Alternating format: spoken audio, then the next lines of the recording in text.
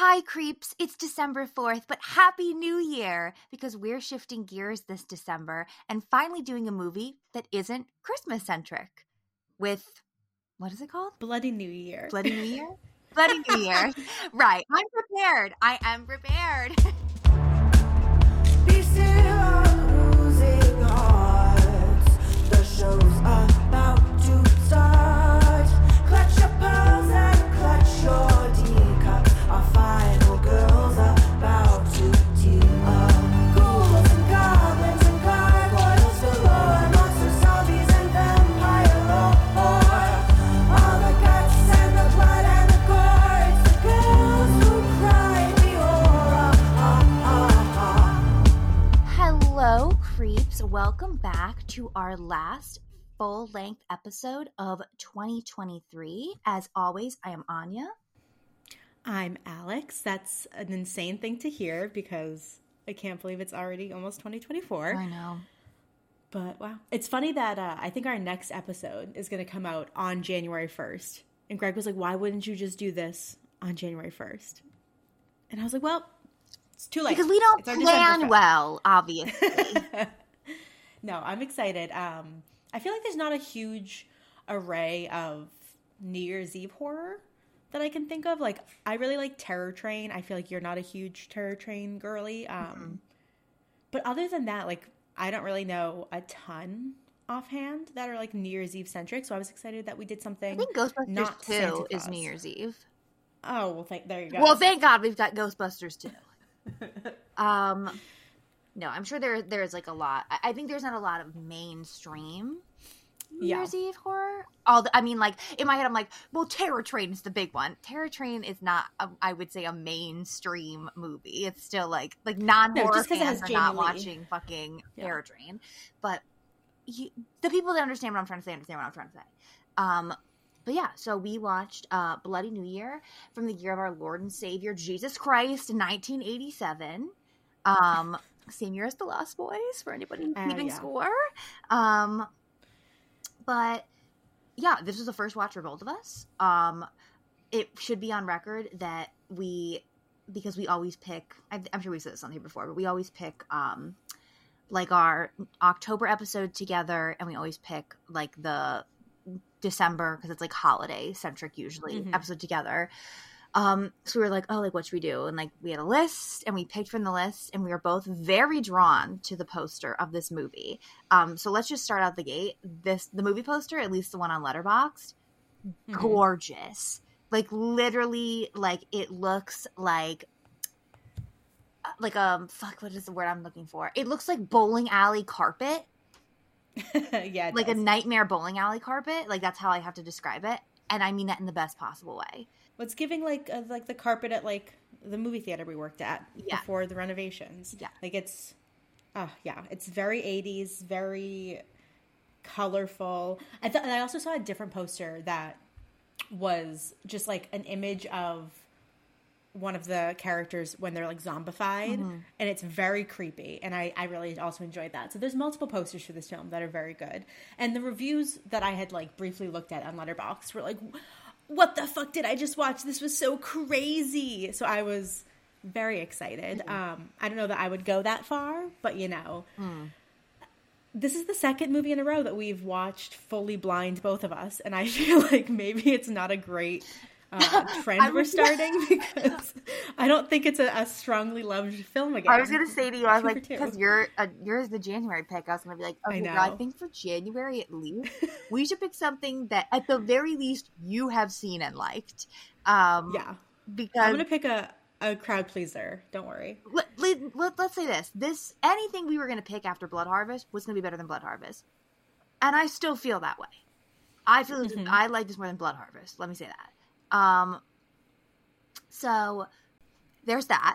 But yeah, we didn't move too far up the ladder of we did not, no. It felt like. But yeah, I mean, I watched it alone, like, I don't even know, like now, like 2 or 3 days ago. It was like probably like Friday. It was like right after Thanksgiving. I was like, time to get in the spirit. But yeah, I mean, I went in with truly high expectations. I was like, high expectations in the way where I was like, I'm going to have a lot of fun. Not like, oh my God, here comes the Oscar. But yeah, you know, it's the tale as old as time. Like, you see the fucking coolest goddamn movie poster or like book cover or whatever it is, and you're like, oh fuck, I hope this is good.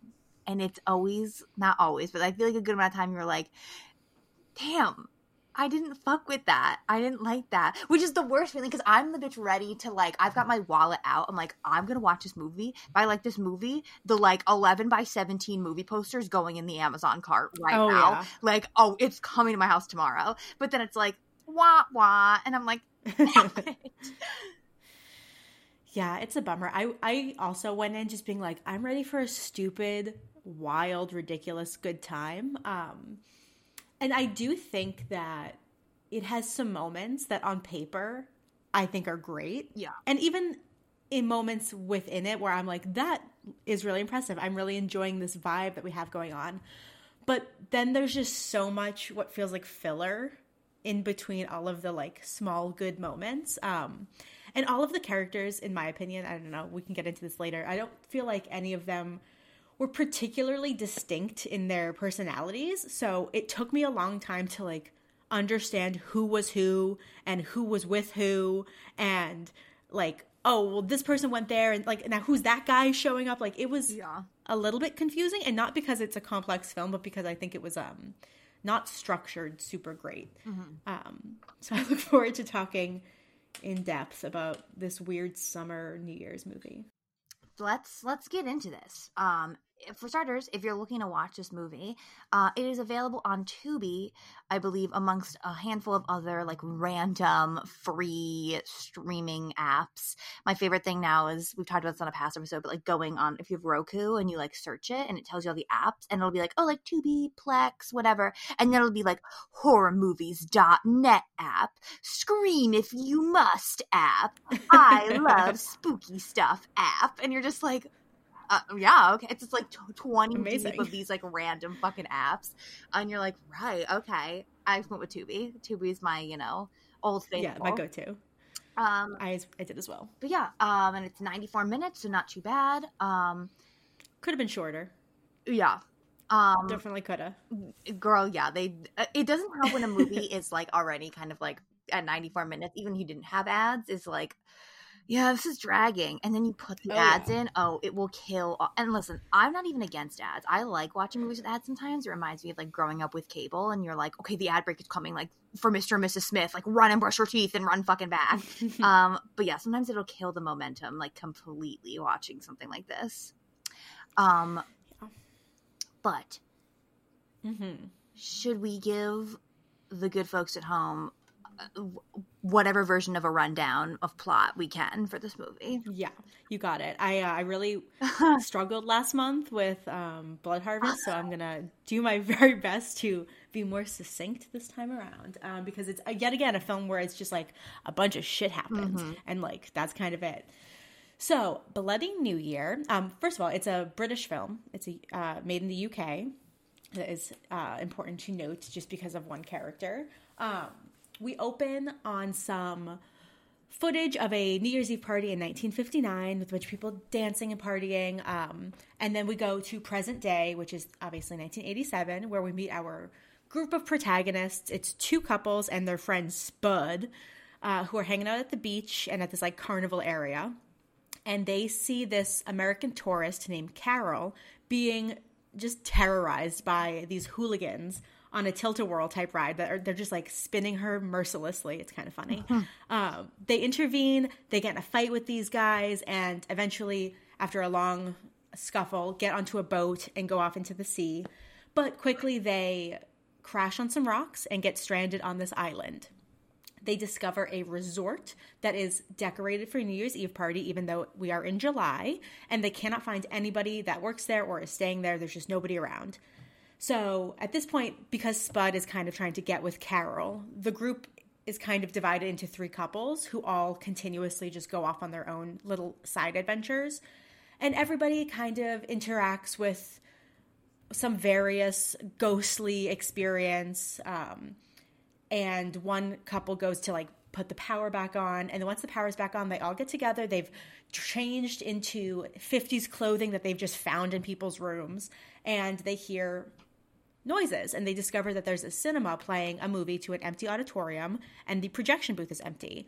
Spud, who is the like clown of the group, goes up on the screen and starts like mocking the movie that's happening behind him, when a man comes through the screen and kills him, which terrifies everybody else. And now they have decided they have to get the hell off this island. And yet again, they split up, having more ghostly encounters, from disembodied voices to being stuck in what is essentially a snow globe.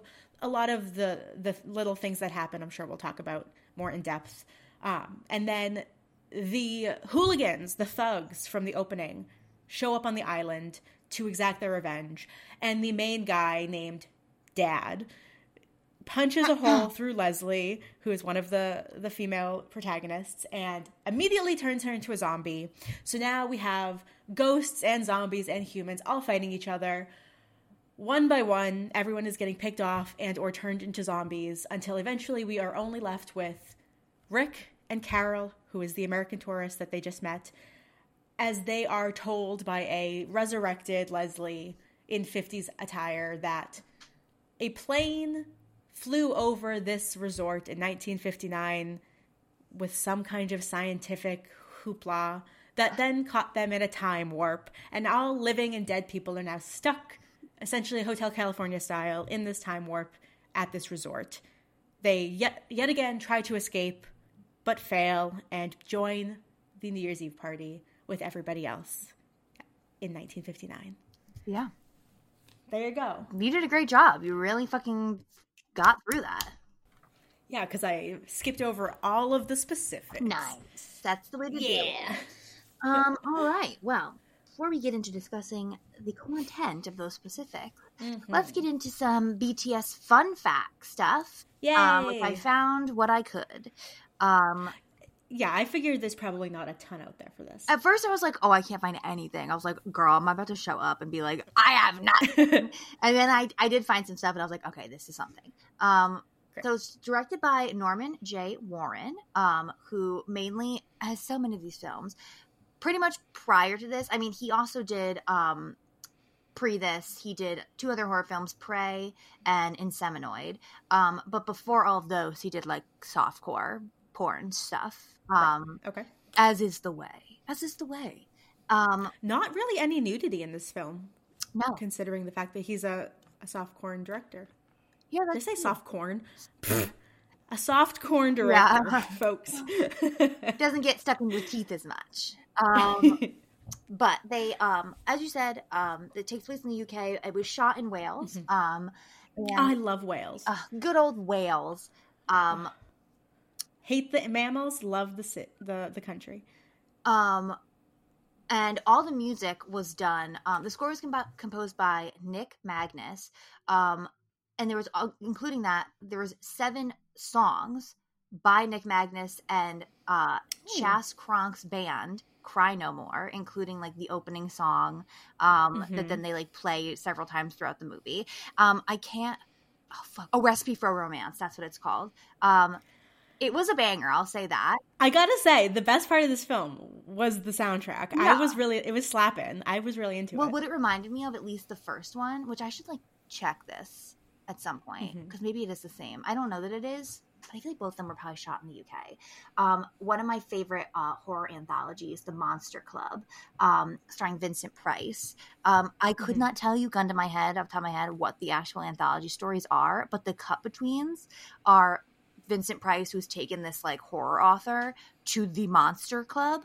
And they are watching it, like he's like, it's like a bunch of stupid puns and talking about shit. And there also is musical acts performing. And one of them is this band. The musical acts are so fucking wild and so good. They're the fucking best part of the movie. But there's a band that gets up and sings this song, Sucker for Your Love, which is clearly like about like a vampire like being in love with a girl. And it's also a bop, and it sounded like this band. And I was like, wait a minute. Sucker for Your Love, Cry No More, is that you? I'll have to check to see if that's the case. But the movie was released direct to video. No theatrical run for this one. In September of 1987 in the UK, and then October in the United States. Interesting that they released. It's a New Year's movie set in the summer, released in the fall. Yeah, because they shot it in June, which makes sense because of Wait, they shot it in June and it came out in September? Yep. Wow, that's a fast turnaround. Mm-hmm. Okay. But yeah, and the Friars Point House on Barry Island in South Wales was the location for the Grand Island Hotel, which is obviously post-boat crash where most of the movie takes place. But something I thought was fun is the fairground scenes that take place at the beginning were filmed at the Barry Islands long-running fun fair. So an actual fair, I feel like a Coney Island situation. But they apparently had like minimal supervision from the owners.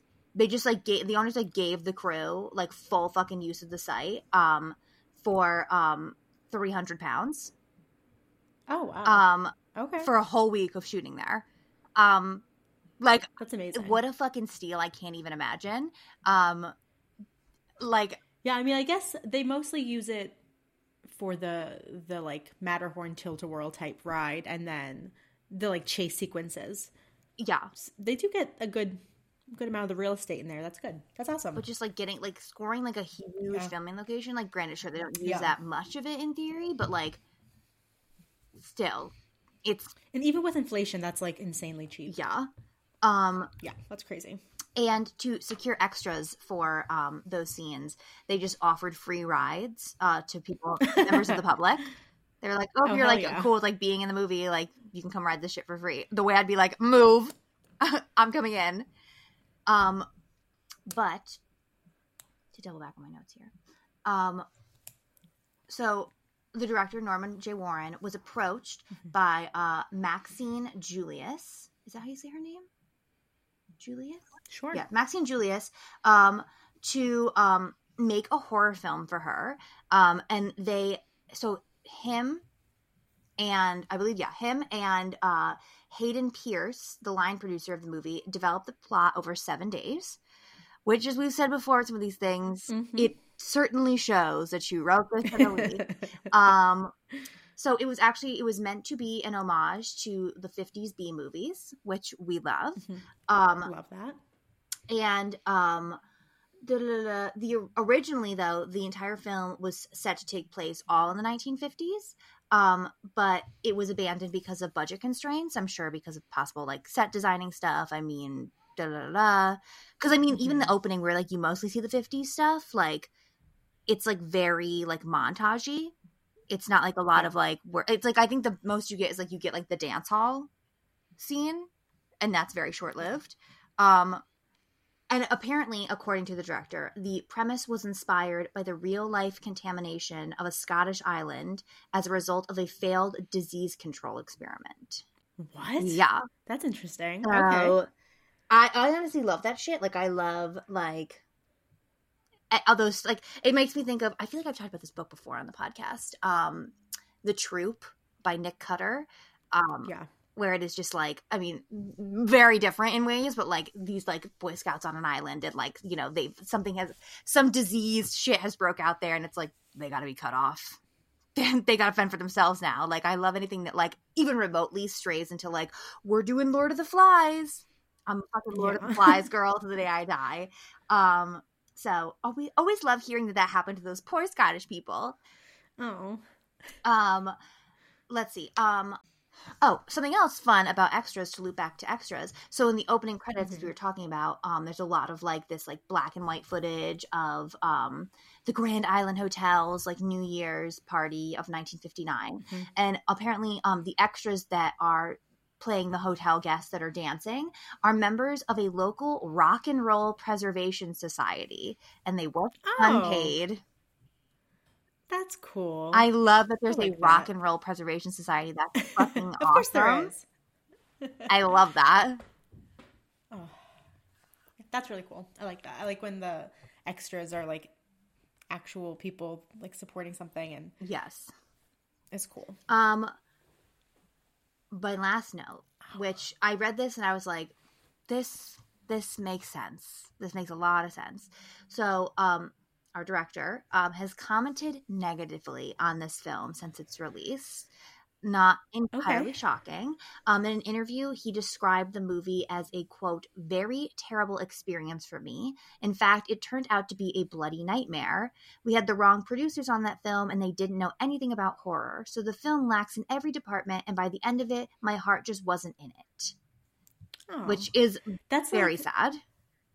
Yeah, I feel conflicted about that because I'm sad that he had a bad experience, and it's, there's clearly another vision that did not get to come to fruition. Yeah. But at the same time, it is like a nice thing to know that he recognizes that it's not great. Yeah. And it's not like one of those directors, like the director of Troll 2 being like, no, it's actually an incredible film and you don't know what you're talking about. The thing is, like, when the motherfucker from Troll 2 says that, it's like, he's right, but for the wrong reasons. You know what I'm saying? Like, right. I think Troll 2 is an incredible film, but, like, for different reasons than why he thinks it's an incredible film. No, he would probably put it in, like, the same conversation as, like, fucking Shawshank Redemption. Well, when they interviewed the that's like how mom, he feels. Don't you remember that in the documentary? They like interview the mom and she like compares it to something, like to these like classic old movies, and you're like, somebody help this poor woman.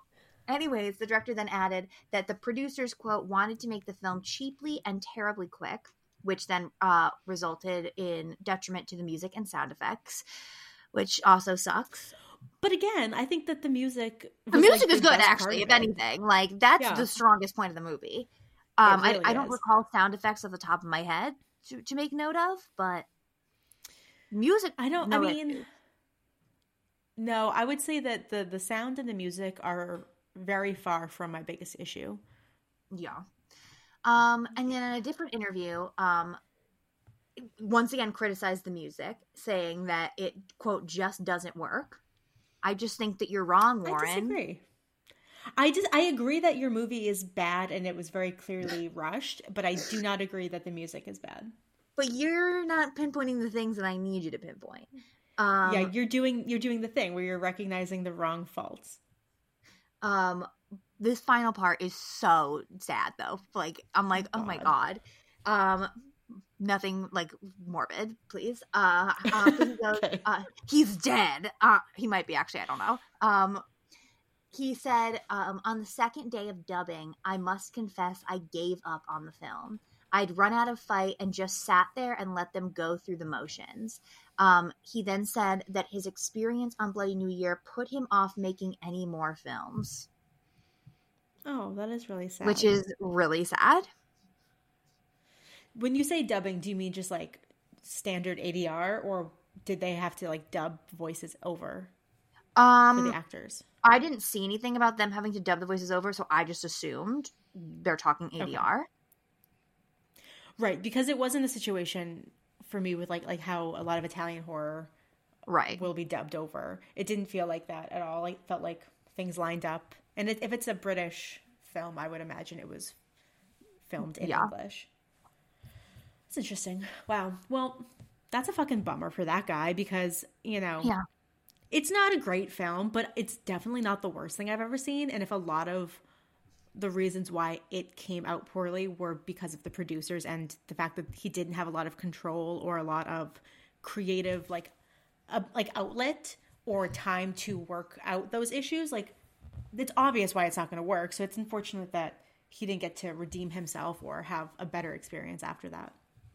I feel like that's always the tricky thing with film in general. There's so many tricky things with the film industry and all that stuff. But something I think about is like, I feel like the double-edged sword of like, on one hand, if you have a director / writer, whatever the fuck it is, who has like this vision and they're going to make like the next great whatever. But then, you get people involved, producers, studios, whatever, that then are like, well, we have these notes and you have to do this and blah, blah. And then they like, fuck it.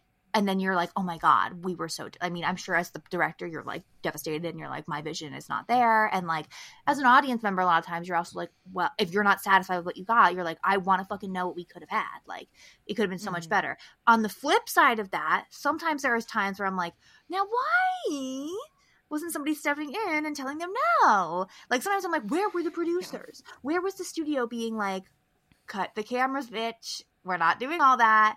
So it is necessary, but it's one of those things where I think it's just like, sometimes it is just like the luck of the draw, like getting the right people to work on this right project at the right time to have it all come together, which just proves that, as always, filmmaking is a team sport. It is not a, you know, one woman or one man USO. Like, it all has to come together. I am actually surprised, since it seems like the producers had such a heavy hand in it, that there wasn't more like nudity or gore or anything, because I was just checking and it is rated R, but there's very little gore, and there's, as far as I am, please correct me if I'm wrong, I don't think there's any nudity. I don't remember. Which, you know, I'm obviously not complaining about, but I'm curious just in general if like that has something to do with the fact that the producers had so much control, because maybe if he was a director who worked frequently with like nudity, it would be something he wanted to add to it. So maybe this is actually for the best, but it just seems like if you're going to make a rated R film, you can go pretty hard. I just feel like at least on Letterboxd, like the tagline for this movie is, should old acquaintances be forgotten or just brutally murdered? Which, what a fun line. But like, once again, I was like, whoa. And Bloody New Year, like blood is in the title. I was like, we are about to see some carnage, some crazy, even if it's like silly carnage, I'm like, fuck yeah. And I just feel like I was left wanting a lot more on that front.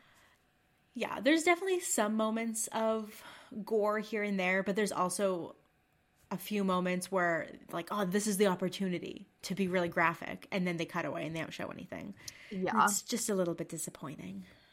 Let's get into the meat of the movie, which some ways that I would love to start and do it chronologically is the fun fair situation, because in general, love that set piece. Love when we're at like a fair or whatever. I think we've also talked about, why can I not think of the name? Toby Hooper's Funhouse, which is a movie. I'm sorry to upset anybody. I've only seen it one time. Maybe I'd feel different if I rewatched it at some point, but was not for me when I watched it. I felt disappointed somewhat because I wanted more utilization of like the full like fun house and the whole fair, and like that's because it just feels like such perfect breeding ground for like creepy shit, which like we don't really get any creepy shit here, and I didn't expect to. It was like broad fucking daylight, and I knew that like the movie takes place at the hotel. But in general, love seeing it. But something I made note of was that goddamn ship ride. Me too. I almost brought it up during your fun facts. I, in general, as I've gotten older, have gotten more anxiety over like amusement park rides. And the last time I went to an amusement park with Greg, there's the ship ride that I used to always go on that like goes high, but obviously it doesn't go over. And I had like a panic attack thinking about going on it. And I was like, yeah, I think I'm over that place in my life where I can go on these like ship rides. Bitch, this one went 360. It went all the way around. I freaked out. I did not like it. I have never in my life seen one of those. And the thing is, like, I've never seen one of those at like a staple amusement park. I always saw them at like the fair, like the state that's even worse because those move. Which in general, those are like if it's a state fair. Yes, well, that's what I'm saying. Like when they just set that shit up like an hour ago, and you're like, yeah, let me put my fucking trust in that shit. But I have been on one, I think one time, and it was one of those ship rides, and the most it would do was it would kind of get like 90 degrees. So it would be like work up, and then you'd be like staring straight fucking down, like down at the ground. 360. Yeah, psychotic. I thought I was losing my mind. I was like, wait, did that just go all the way around? How? I mean, I guess it was more caged in than a normal ride, but I'm like, y'all gotta be like fully like belted into that shit, because like there's no way no one doesn't fall fucking out of that. Yeah, because all the ship rides I've ever been on are open, so you know you're like your arms are hanging loose and you're like, you know, the wind is in your face. I think this was completely enclosed, where it kind of was like they were like in a full ship, like inside, but. No, thank you. In general, I don't fuck with rides that go upside down because I don't like the thought of like 2 tons of metal at any point in time being physically above my body. It like really freaks me out. And obviously I'm terrified of it like stopping upside down. So I did not care for that. I would not have been on that ride. I was curious if it was a moving carnival for that exact reason before you said it was like a very famous place. Exactly. It's so funny. Yeah, I don't like upside down either. I remember one time I went to the fair, and here's the thing: I love spinny rides. So, like the ride that she gets Me caught too. on, when she's like going like, "Oh, I'll be on that shit for hours." I'm like, yeah. I was like, yeah, go faster. I love this. Let's keep going. Oh my god, literally, I'm always like, oh, the ones where you can like spin the fucking like handle. I'm like, come on, turn, bitches, let's go. Like I'm trying to go fast as shit. I remember one time I went to a fair.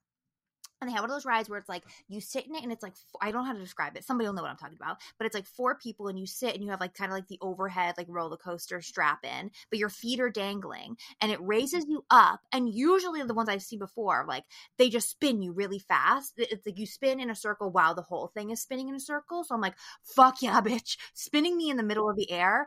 I'll do that for hours.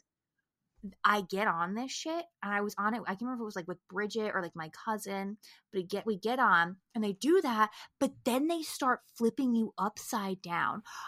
And of course we're mid ride and I literally like, you feel like the fear of God strike your soul. I was just like, I can't even describe the feeling I had. It was like simultaneous like betrayal and like pure fear and like tears running down my face. And I was just like, I'm closing my eyes and just like holding my breath. Like I can't even be alive in this moment. It was the worst thing ever. I hated that. So no ship ride for me. I would definitely be on the spinny cups with like this American tourist. I'm stressed out by that. I've never been on an upside down thing ever. And like, I would watch something go like multiple times to make sure it didn't actually go upside down anywhere because the panic would be too deep in me. Yeah. But no, when she was getting harassed by these men, she was freaking out. And obviously she was not having a good time, but I was like, wish I was that. Wish I were her in this moment because this is great. Spin me. I don't have to do any of the work and I get to have all the fun. Literally. Don't talk to me, but like if you want to just latch yourself onto my cup and like spin me faster, like go for it. But what I will say also about this moment, I mean, and that's what I feel about the whole film. Fuck Spud. Thank you. I'm so glad you brought this up. Fuck him. He's just watching. Dude, let me tell you. First and foremost, like fucking so annoying because the first time we fucking see him, he's on the beach and that's like 2 couples and then like Spud, who's like, I want a girlfriend or like whatever. And like the one couple, because like 2 are in the water, and then the one couple's like the girl's laying on her stomach, and her boyfriend is like putting suntan lotion on her, and like Spud reaches over like toward her like ass cheek to like help spread the suntan lotion, and her boyfriend is like fuck off, and then he's like Spud's like me. What the fuck do you? I'm pretty mean? sure Don't he's like oi. He's like oi, get your own girl. Oh. No, that was good. That was great accent work. Oi, so get much. Your bloody mitts off me, girl. I just wish it was all Jason Statham in this film. Yeah. Oh, what the fuck? That's my really bad Jason Statham. That was amazing. But no, specifically about this scene, because he sees this girl. He's not on the ride, like, and at first, this is what you were talking about earlier, where like because these people are so like it's just a bunch of fucking white teens that are like so indiscriminate, quote unquote teens, literally, that like at first I was like, so is this one of the group we've already seen that he's like waiting for her to get off the ride? No, it's like this American girl that they're meeting for the first time, and you're like, okay. Regardless, he sees this girl is like in distress. He very much it's not like he's like, are they her friends? No, he knows she's in distress. And this pussy doesn't do shit until his 2 other friends show up. And then he's like, hey, get a load of this. And then it's his other friends that are like, we gotta do something. And he's like, yeah. And yet he's the one that like ends up with the American girl for a period of time. And I'm like, you're a fucking loser, bro. Fuck you. Yeah, I clocked the same thing because he watches her go like 3 rotations of screaming like, help me, please, help me. And he's just like staring at her, being like, huh, literally interesting. And then it's not until they come over. And like he says like, oh, get a load of this. And then the other friends react. And then you can like see him look at them like, oh, yeah. We should totally do something. Like it never kind of came to his mind before that they should fucking help this woman. Yeah, and then the audacity of him to be like, oh, well, now I have a single girl here, so obviously she's going to be mine, even though I can't be bothered to help her out when she's being fucking harassed. It's literally his other friend that like goes under the ride and has like the forethought to like be like, I'm gonna rip out like the whatever the hell it is, like the converter or whatever the fuck thing they need. Which then like, yeah, like tonally sometimes too, I know it's supposed to be a horror comedy, but like it was just like pretty goofy stuff. Like it just feels like a funny summer teen comedy, because it's like then like this whole thing happens where like they're like running away with the converter and they're being chased, which obviously then like leads to all the other stuff of like getting on the boat, blah blah. But what also was weird is like they do not at any point really, because it's like the two guys hooligans harassing her, and then it's the ride operator who's not doing anything until he sees like, oh, a fight has broken out on the ride, and he like runs over and like he's just kind of seemingly trying to break up the fight. Like you can't even at that point be like, he's picking a side. Like, and then the power thing gets ripped off. But then it's like, but like, then it's like so unclear for a while, because I'm like, okay, I'm under the impression that this guy's just doing his job. Like, this guy is just like, I don't know, like, so he's like, give me my thing back so I can do my ride. Well, then you're supposed to, I guess, discern that, like, he's the dad of the two hooligans, and they're like a trio, and they're all chasing him because then they come back later. And I was just like, when would we have figured that out? You are, like, pulling everything in my brain out before I can. Like, every single thing you're bringing up, I'm like, yeah, it's exactly what I wanted to say. Because I was so confused as to who this man was and why he was coming to the island later. I had to go back and be like, was he a third guy and then the operator was a different person? I was so deeply confused. And because the character's name is literally Dad, I was like, well, he's obviously the father of them. And literally, when I went back, there is like one moment where we like cut inside to like the little office he's sitting in the middle of the ride. And he's looking out the window, actively watching them like bully her, and he's like laughing to himself and smiling, and I guess that's the moment that's supposed to tell us like he's allowing this to happen. He's like in on it. It's very strange. Absolutely no context. I also don't know if those men like ever say a word the whole film. I don't recall. I think like the two hooligans are saying things to her when they're spinning the ride, but then like I don't think the ride operator ever says anything. He's fucking dead silent the whole time. I think in general, it's a very minimal script, because I feel like so much of the dialogue is literally just like them saying action things of like, what was that noise? We have to get the power on. And I'm like, there's like absolutely no personality or like relationship dynamics being established like anywhere here. It's just the only person that has like a distinct characteristic is Leslie, who's always trying to fuck her boyfriend, who for some reason doesn't seem like he wants to fuck her, but like is kind of infatuated with Rick. There's a little bit of interesting subtext there, but like that's about it. Overall, it's not a great script. What I will say though is Dad, played by Steve Emerson, was the stunt coordinator for this film and for Last Night in Soho. And to keep on the Edgar Wright train, he also was in Shaun of the Dead. I believe he was the bar owner of the Winchester. That's cool. Okay. So just a little extra fun fact for you, but yeah, I don't think I really knew anyone from the cast from anything else, so that's cool. But yeah, and then to jump ahead, unless there was something else you want to say. No, go ahead. When they get to the hotel, and then for like the first, I feel like a portion of time they're at the hotel, something else that needs to be mentioned is like how fucking utterly stupid they are in such a specific way, I feel like, because it's like they make note of things like, oh, it's weird that it's decorated for the holidays and blah, blah, blah, blah. Like, but like things happen and their reactions to them are just like giving nothing, and I'm like, hello, like bitch, yet again you're pulling it's I'm kind of like freaked out by how deeply you are in my skull right now, because that was gonna be my review on Letterboxd. Just like, yes, give us nothing.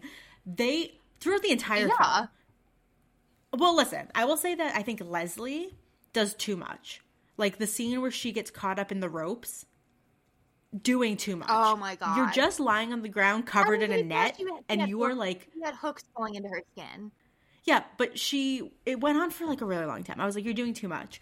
Yeah. I would say the only person who reacted appropriately anytime was Janet, and every other person was giving nothing. Like the scene when Rick and no, actually, is it Janet? Maybe Janet's not giving enough for me either. I think it's Rick and Janet where they're like outside and they hear all like the voices talking and they don't see any people, and then they see like the footprints being imprinted on the sand.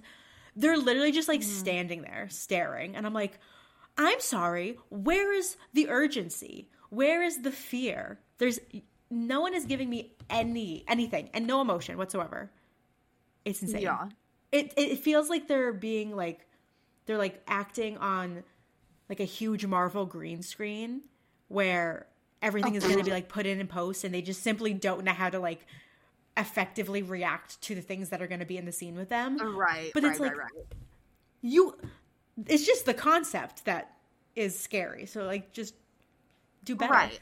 You're giving nothing. I think there was a scene, I can't remember which one of the fucking guys it is now. I feel like it was Spud, possibly. And it's like early on, like when they get there and they fucking split up, because it's like they split up and what's her name, the American girl, like has started a fire. She sees a maid that's an apparition, which to be fair, she doesn't know it's a ghost. She's like, oh, there's people working in the hotel. Like that was fine. I was like, okay, great. And like the maid obviously says something ominous where she's like, oh, like your friends are going to be taken care of or whatever. It's like, okay, great. Then they have, like, the couple upstairs, and, like, there's the apparition of the ghost in the mirror that she sees. Y'all are going to have to forgive me because, as I said, these people are fucking cookie cutters in my eyes. Like, I can't remember a single fucking name. If you want me to give you... I know all the names. I, like, studied it. So if you need at any point, I'll toss it out. I prepped for the exam. For today, and then I'll forget them all forever. Right. You never need them after this. But... Spud, I believe it is, he, like, goes into, like, the dance hall or the ballroom or whatever, and on the stage, there's, like, a fucking ghost band playing. That's there, and then... Playing a bop. Suddenly, literally, and then is not there anymore, and then he's just like, oh, like, that was weird. What do you mean that was weird? What? Yeah, they really fade away, and he's like, oh, okay, and then just, like, goes on back to Carol. Oh my god, like... Wouldn't it be nice to just live life so fucking easy breezy that you're just not affected by anything? I guess that's the life of a man named Spud. You know? I guess. But the one thing that really killed me, this is so specific, is a little later down the line, they're like, they're going to turn the power back on or whatever. And they finally do it. And there's this whole moment on the fucking staircase where like a vacuum cleaner attacks them. They're like, what the fuck? And then they're like, oh, and like there is a wire to the vacuum cleaner. So presumably it was plugged in. So like, oh, it's because the power went back on. But meanwhile, they're down at the front desk because it's like the staircase. And then Leslie and whoever her fucking blonde boyfriend are like down at the front desk because they're the ones that Tom put the fucking power back on. You're like, oh, like, it's because the power went back on. And they're saying this because there is a Santa fucking doll on the counter that has, like, a little bell. It's like, jingle, jingle, jingle, jingle. That Santa ain't plugged into shit. So my thing immediately was, I was like, hello? Like, how does the power going back on affect that? Like, it was so bizarre to me. I was like, once again, like, we're not using critical thinking. Please wake up. There was also a moment earlier when they're first getting on the island and they're trying to find, well, they're like walking before they find the resort, and they stumble upon like an animal skull, and Tom is like, oh, this must be a horse or a cow, and I'm like, dude, that's like the size of your head. That is not a big skull. Like, what horses and cows are you interacting with in the UK? Because this is a tiny ass fucking skull. So many things like that. What are you doing? So stupid. But I will say then, a little later, I mean, love that this place has a little cinema in it. We're obviously cinema lovers. I did love that. But I feel that Spud, literally when I made the note, I feel like that I was like, yo, fuck Spud, is like literally like when Spud died, because he was just like annoying me up to this point. And then when he's like getting up and like doing like, I'm gonna be a ham in front of the screen, and it's like, ooh, like I can do that too, I can do that too, and like hula hooping, I was just like, shut up and sit down, nobody wants to hear you talk. And then he's like immediately like killed. This scene was so funny to me because, one, I feel like he got his comeuppance for standing and watching what's her name get harassed Yeah. and doing nothing, because literally this ghost comes out of the screen and attacks him, and like when it comes out of the screen, everyone gets up out of their seat and they're like, oh my god, and they run over to him, but then they all just stand at his feet and watch as he's attacked and make no move to help him. And I was just like, okay.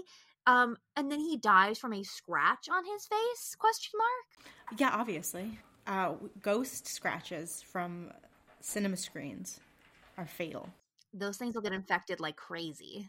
Yeah, and like everything he's saying when he's up in front of the screen, I'm like, where are the jokes? If you're gonna be heckling and being a clown, be funny. So about that scratch, Spud never comes back again as a zombie, right? If he does, I don't remember him.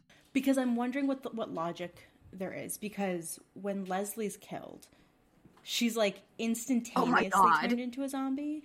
In the way of like, the first time I like watched that scene, I was like, I'm sorry, are you saying that she is like, she was like, I don't know, my brain was like, was she already a zombie? And then this is like just revealing her true form as a zombie, because it happens so fast.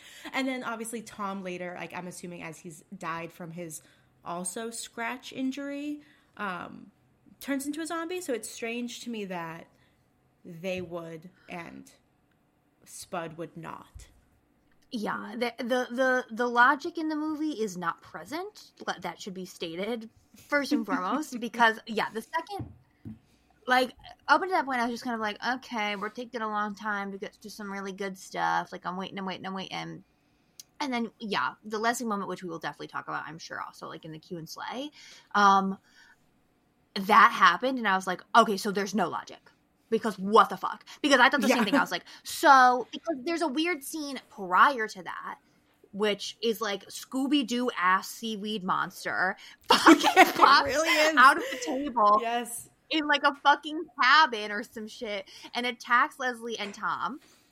Like, and I'm like, okay, so she's gonna die. Like, there's gonna be some crazy shit. No, Tom gets like a spear and like is like, poke, get out of here. And he like kills the seaweed monster, but also so many strange cuts in this movie. We didn't even bring this up at the beginning of the movie. Girl, oh my god. At the beginning of the fucking movie, when it's like the flashback of like 1959 or whatever, and it finally cuts to color and it's like, oh, it's the end of the fucking New Year's party. Everyone like has left. There's one woman who's looking at herself in the mirror, and then it's like a fucking half second, if a second, cut. Because it's like, she's looking at herself in the mirror, and then she gets pulled into the mirror, and she screams, but the scream is, ah! And then it just cuts. And then it goes to like, okay, modern day. And you're like, I'm sorry, what was I supposed to gather happened there? Yeah, and I also want to bring up in the scene with Rick and Janet when they're running from the disembodied voices, there is this same shot of the camera moving like Evil Dead style towards them where they separate and then the camera runs through them into the woods. They do the same shot 3 times in a row. And then the 4th time, it's from a different angle. And I'm like, what is this? Why are we doing this? What is happening? It was bizarre. It was so fucking weird. Oh my god. But the thing I was going to bring up that made me think of the cut thing is after fucking Tom has like poked this seaweed fucking motherfucker to death, and he goes back into the table, and you're like, okay, I guess that's over with. Another fucking crazy cut, because Tom's just standing there, and then we don't see anything. And I shit you not, it's literally like this. It's literally Tom standing there with the spear, and then he goes, ah! Because from behind, he's presumably like hit by something. We don't see what it is. We don't see who it is. And we cut away from them for a long ass time. So then I was like, so what happened? So then when we do see Leslie again, and she meets her fucking demise, which I'm literally restraining myself from saying what it is until later. So we get the full, I can really fucking talk about it. And then she dies instantly, and then is immediately a zombie. I was like, okay, so she died in that scene with Tom earlier, and we didn't see it, and we're just being tricked, and it's like, she's been a ghost the whole time. But like, from what I'm understanding from the things I was then reading and watching after this movie, that's not the case. We're supposed to understand that Leslie died instantaneously in that moment and became a zombie. It kind of reminds me of like Demons a little bit, where like how if you get like the scratch, then you like become the like disgusting green demons. But there's just no explanation. There's nothing that happens beforehand that like would make you like put those two things together. And it's not really like that consistent. I mean, by the end of the film, pretty much everyone has come back as a zombie, so maybe Spud does come back near the end when it's just kind of like the group of them are all zombies. Yeah. And I'm just not remembering, but it's just a strange thing to happen, because like, are they ghosts? Are they zombies? What's the difference? They're just stuck in a time warp, but it doesn't really make a lot of sense. Oh, Kruger has decided to attack a plastic bag. Hold on. It also, bringing up demons was a great comparison. It also reminded me of House, the Japanese film, in the sense, I mean, in my opinion, House is a much better movie. Houseu? But, yes.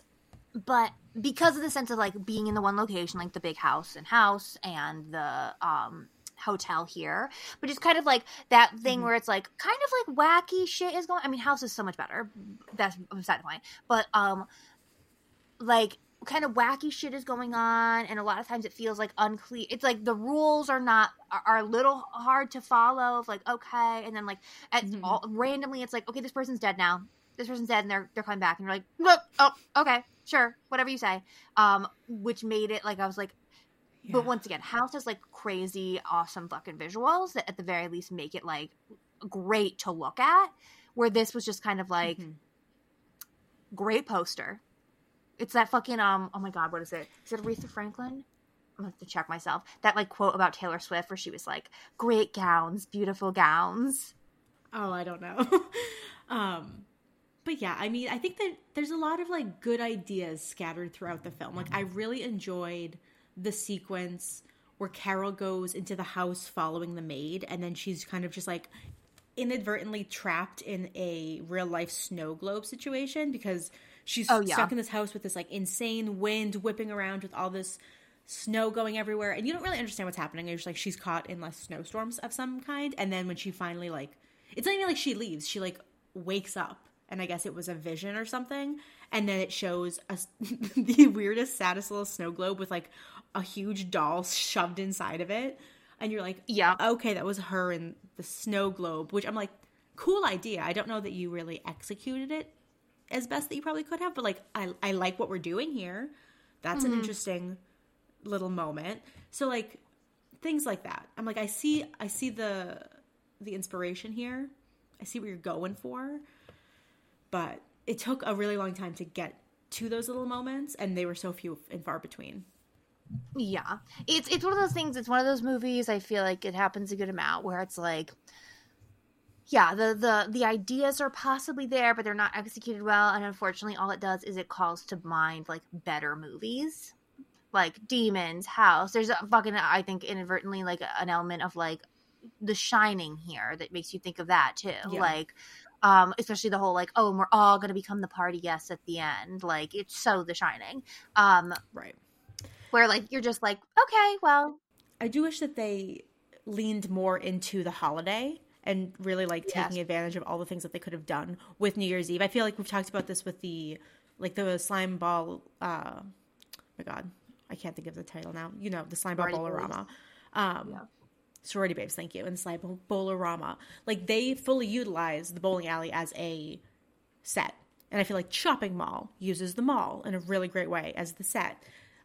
Splinter uses the gas station great. Like, I respect when it's a clear, distinct setting or, like, time of year, and you take that and, like, run with it. But I feel like, aside from the decorations and the fact that there was a party happening, what in this movie is New Year's Eve?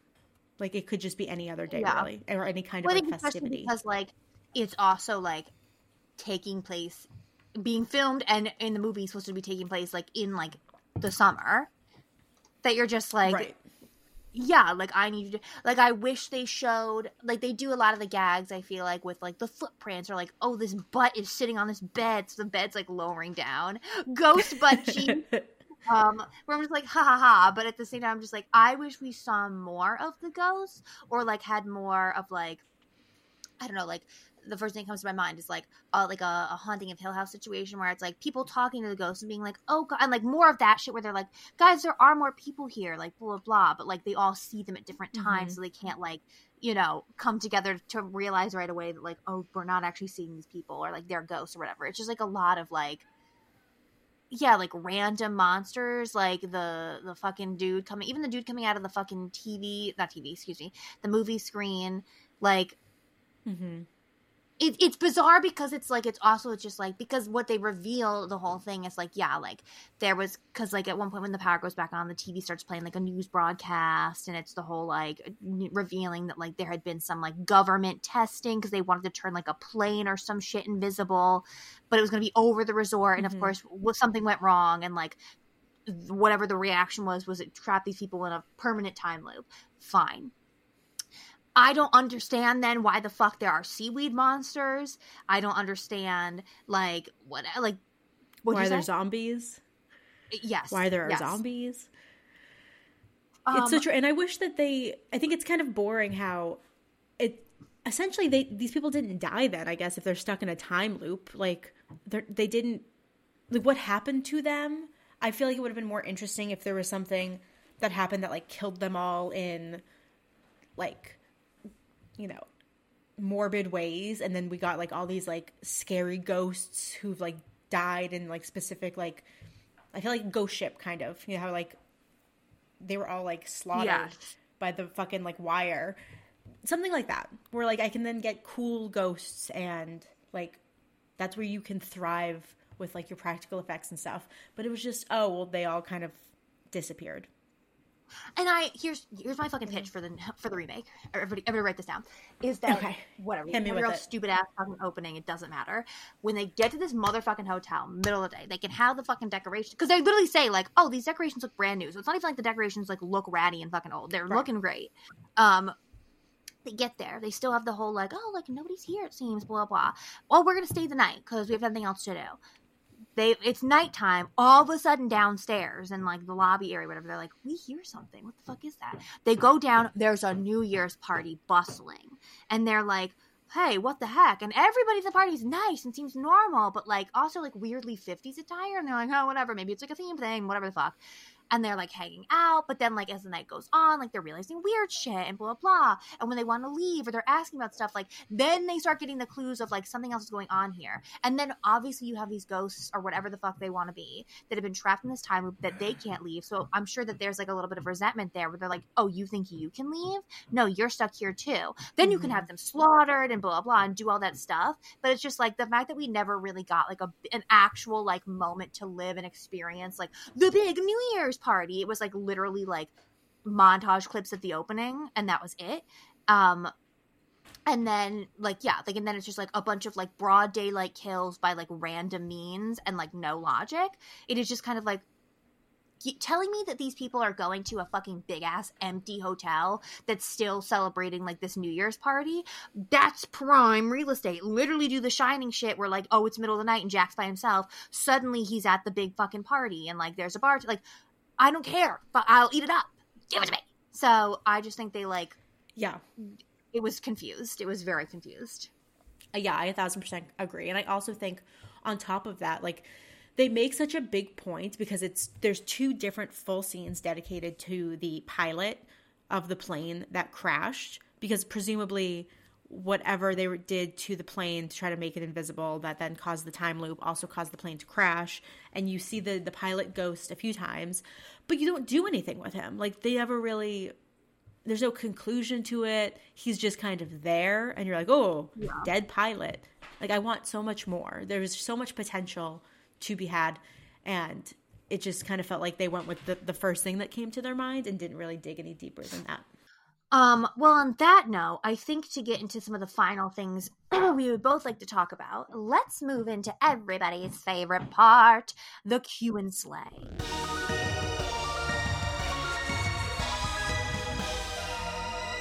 The girls who cried be horror.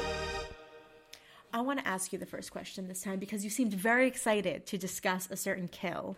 So I'm going to assume it's your favorite kill in effect. Sorry if you can hear my dog squeaking toys heavily in the background. That's actually me screaming about how excited I am to talk about this kill.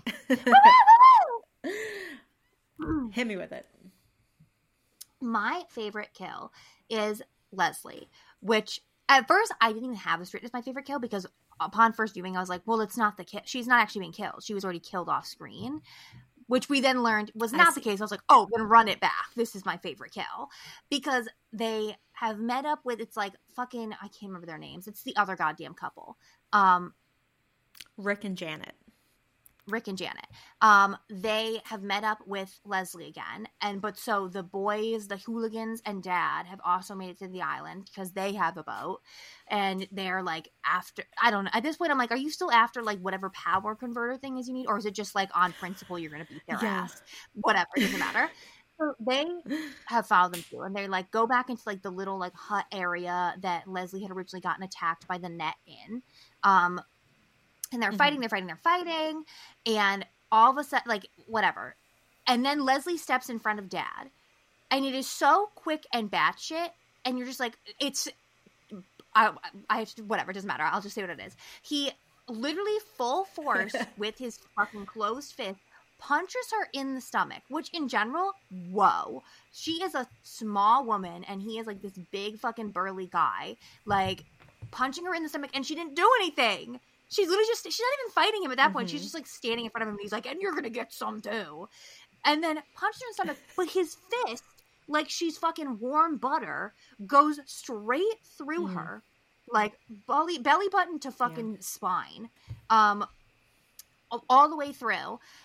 And then in a split second cut as well, it cuts back to her face while his arm is still in her stomach, I'm pretty sure. She's suddenly a zombie. She looks like she has plaster caked and dried on the side of her face. That's how they've decided to zombify her. I don't know what it means. But like I don't understand the logic, which is why I was like, oh, like she must have gotten killed off screen and something happened to her face when she was killed, which is why like she like is it her face was burned? Like it's so unclear to me. Well, because her face also looks like how the pilot's face looks, and so I would assume that those were burns, but I guess that's just zombie. Yeah, I guess. Unclear. But that aside, and then like she like beats the shit out of Dad and like kills him or whatever, because she's a zombie. But that like it was so bizarre because one originally operating on the logic that like she's been a zombie the whole time. I was like, okay, but like is she gonna be their zombie ally? But then she immediately turns on them, and I was like, so I'm confused why she hadn't killed them earlier if she was a zombie. But it's because, as we've then concluded, she instantly turned into a zombie. So you know what? I'm going to give them props for doing a full through the body. Usually I prefer like straight through the skull punch, like through the front of the face, out the back of the skull is my favorite. But I'll take through the stomach. Love that always. And I love that they were just ballsy enough to be like, and fuck it, she's dead and now she's a zombie. With like, she didn't even drop to the floor. She didn't even blink an eye and it's happened. So I love that. It was a really sudden and unexpected kill for sure. I didn't expect him to turn on her that aggressively. I didn't expect that he would be powerful enough to go through her entire body with not an ounce of blood dripping off of his fist as it protruded through her body. And I certainly didn't expect to then look back up at her face and see that she was covered in like shaving cream and now was a zombie. Yeah. But all of those things happened, and I'm here for the ride. It was fascinating. And I also want to mention how insane her hair looks as well. Because she goes from just having, like, normal, like, kind of short blonde hair, and then she becomes a zombie, and it's, like, spiked up crazy on one side, like, very punk rock, and I loved it. It was honestly a good look for her. My favorite kill is the entire sequence with the elevator, where Janet is running from Tom, because Tom has turned into a zombie, and Janet is alone with him, so she's freaking out, running away, trying to escape from him, and she goes into the like 1950s elevator, which just in general immediately got my attention because it reminds me of Titanic, and I love those like great door elevators. I think they look so cool. And she's getting in there, and first we get like one of our only moments of real gore, because as she's getting the elevator to start, his arm gets caught and rips off, and we get to see a nice bloody little stump as he dies on the floor.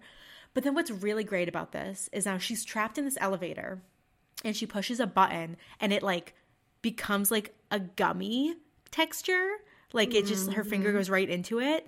And I liked that. And then there is a like Freddy Krueger type in Nightmare on Elm Street where he's like, the figure's coming through the wall. Yeah. Which Romero film does that? Day of the Dead? I think it's Day of the Dead. Where like, or I guess that's just the hands come through the wall. Never mind. That's about to say, I thought we were talking about the hands. Yeah. Yeah. But yeah, like a figure kind of like comes through the wall. The wall becomes like this like latex type like material it looks like, and it grabs her and she becomes one with the wall. And as the elevator comes back down, her boyfriend Rick sees her boob shape and like her nose and like the shapes of her face just slowly like morph back into the wall. And I thought that was really creative and well done and spooky. And I was like, yeah, great. I want more moments like this. This was great. I had that marked down too. I originally also thought that like after Spud got killed, because it's like Spud gets killed, the ghost flies up like crazy, and like presumably shoots back into the projector, and then no, it's not Tom. Who the fuck was in the projection booth? Rick. Rick, like, then, like, the fucking unspooled film that's come undone, like, wraps him up and, like, pulls him down. And for a split second, I was like, oh, fuck yeah. We're gonna get a projection room death with the fucking, like, film. And, like, nothing happens. He's just, like, kind of tripped up by it. And then, like, that's that. So that was disappointing. But it was a contender for, I was like, well, early on, I was like, maybe there'll be nothing else, sadly. And that'd have to be my, my practical effect poll. But no, we got some great stuff later on. Similarly with Rick, I also think that his actual death was a contender until it wasn't, because he has the quintessential quicksand death, which, I think both of us growing up probably thought quicksand was going to be like a really big thing that we had to worry about in our adult lives. Right. I certainly did. And so whenever I see quicksand utilized, it like really freaks me out and I enjoy that. But not only is he getting sucked in by quicksand, then it's that thing of like, well, he's stuck at a certain point where his chest and arms are covered and he can't move. And dad zombie comes up with like a motor, like a boat motor, and like fucking turns it on and goes hard on his face. Which again, if you had the ability, maybe the budget and the time to make that effect and show us this man trapped in quicksand getting his face razored off by this boat motor, that would have been really fucking cool. But unfortunately, they cut away and you don't see anything. Rats. To move on, what is your favorite quote or line of dialogue from this movie? This was hard because, like I said earlier, I don't think that the script was particularly strong in terms of dialogue. I think a lot of the lines were kind of just like action points to like move the plot forward. And the few like jokey lines kind of like annoyed me. I was like, it's just misogyny. It's not funny. So I wrote 2 down just in case that you had one of them. I'm trying to decide which one I actually like better.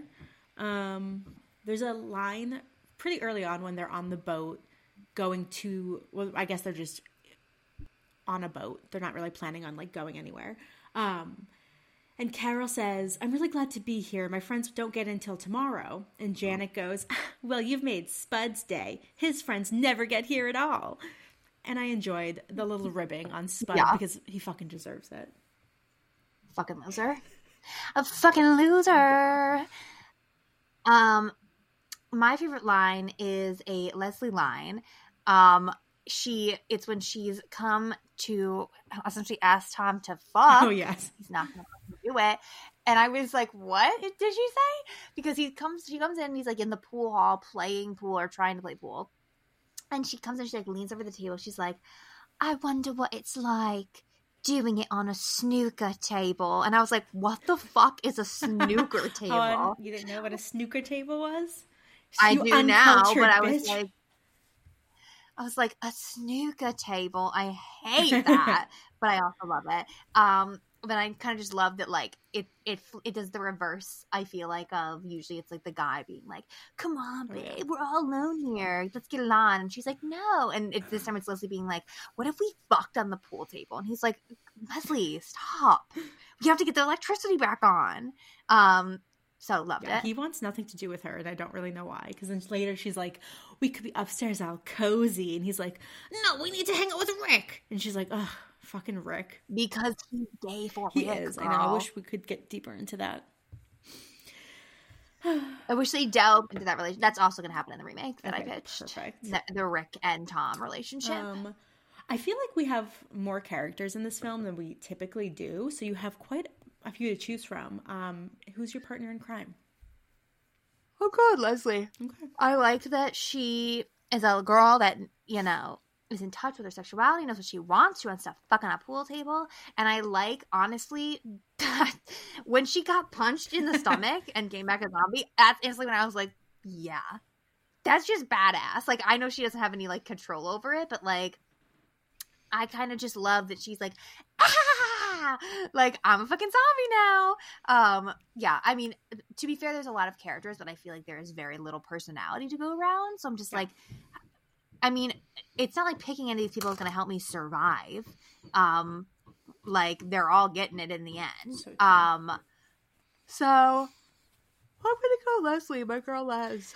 Beautiful. Yeah, I mean, like you said, none of them really have great personalities or distinct personalities. I went with Janet because of all of them, she gave me the most genuine reactions in terms of like her acting. I just felt like she was doing the best of the bunch of like actually responding in the way that I feel like I would respond and feels natural, whereas everybody else was either like doing too much or doing absolutely nothing at all. And I'm like, do you realize that you're on set right now? So I just appreciated her energy of all of them, and she was really pretty, so why not? We're all going to be stuck here forever. I guess I should be with the prettiest girl. So true, girl. Yeah. But when you're with the prettiest girl, she's no longer the prettiest girl. Oh my God. Wow. Well, I guess we move on to now the OGs, which I guess I will kick it off. Can you hear the hammering? Sure can. The ceiling. It's so fucking loud. I want to be in all this fucking audio. So my OG is in this movie. Obviously, these people end up stuck in what we can call haunted. It's unclear of like what the actual terminology. They call it a time, whatever it is. It's bizarre. Mm-hmm. We'll say haunted. They get stuck in a haunted a haunted hotel for New Year's. So if you had to be stuck somewhere, a location, a haunted location for a New Year's Eve celebration, where would you want it to be? So do you remember how earlier I was saying how you were just pulling thoughts out of my brain? Was that your fucking question? No, but my question is incredibly similar, but the actual like answer part is going to be different. So it worked out really beautifully, but like as you were going, I was like, oh shit, do I have to think of a new question? Okay, where would I want to be stuck if I was going to celebrate New Year's somewhere that's haunted? I would want to go somewhere that is like, this is a very specific example, so I'll try to be more broad about it so the people who do not live in this specific region know what I'm talking about. Mm-hmm. I'm going to describe Kimball Farms, which is basically a big farm where you get to go and you can like pick apples or mini golf or play like bumper cars in the water, but they also have like animal stuff and like ice cream and like farm things. It's just like a very cool big experience. I'm sure like I want to go somewhere that like maybe at Halloween would have like a Halloween spooky stuff. Maybe there's like decorations in the back I can pull out.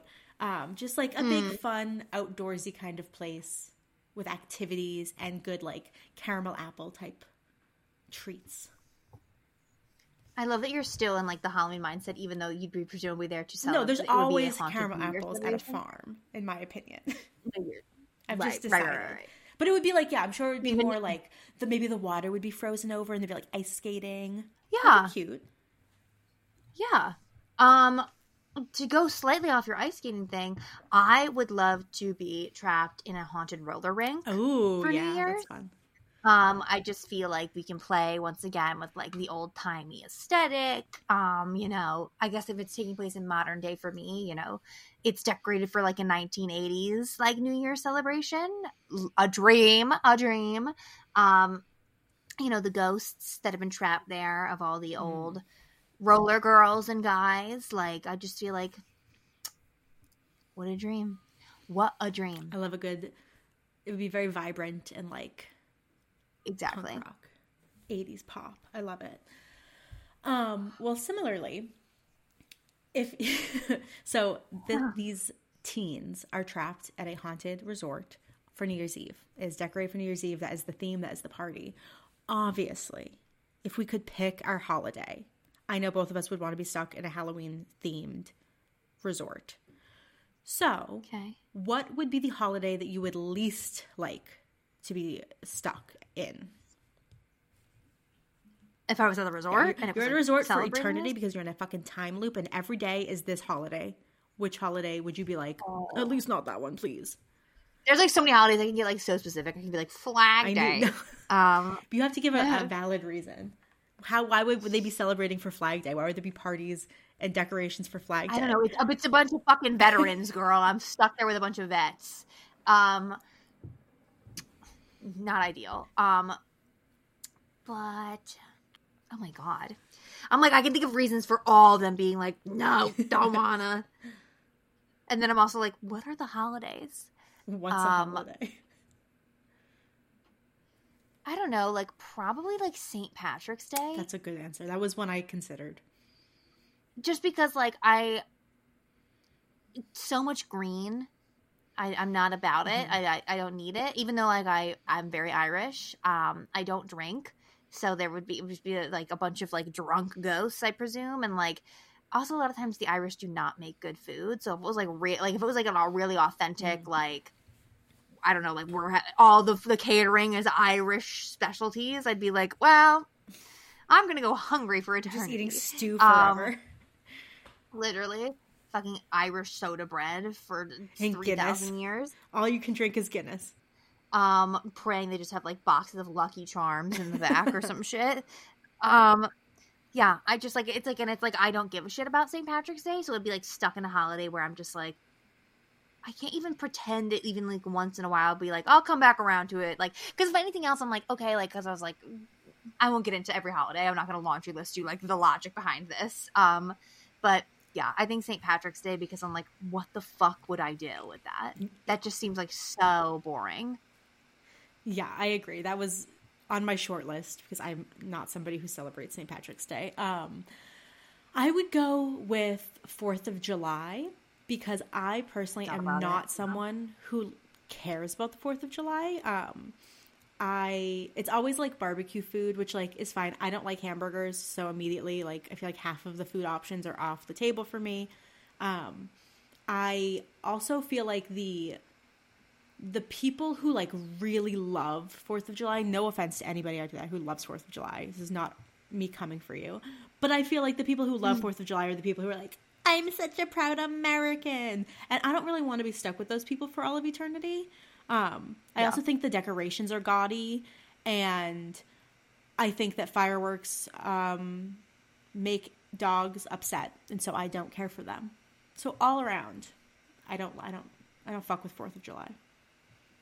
It's very valid. I also thought about 4th of July, but I'm pretty good with barbecue foods. I was like, well, eating wise, I'll be okay. And fireworks, even though, like, yes. I presume, though, like, in this situation, if we're on, like, this, like, haunted resort, like, there's probably not going to be Maybe I have my dog around, with me. so, like, and every night, this poor pup has to go through the fireworks. Oh.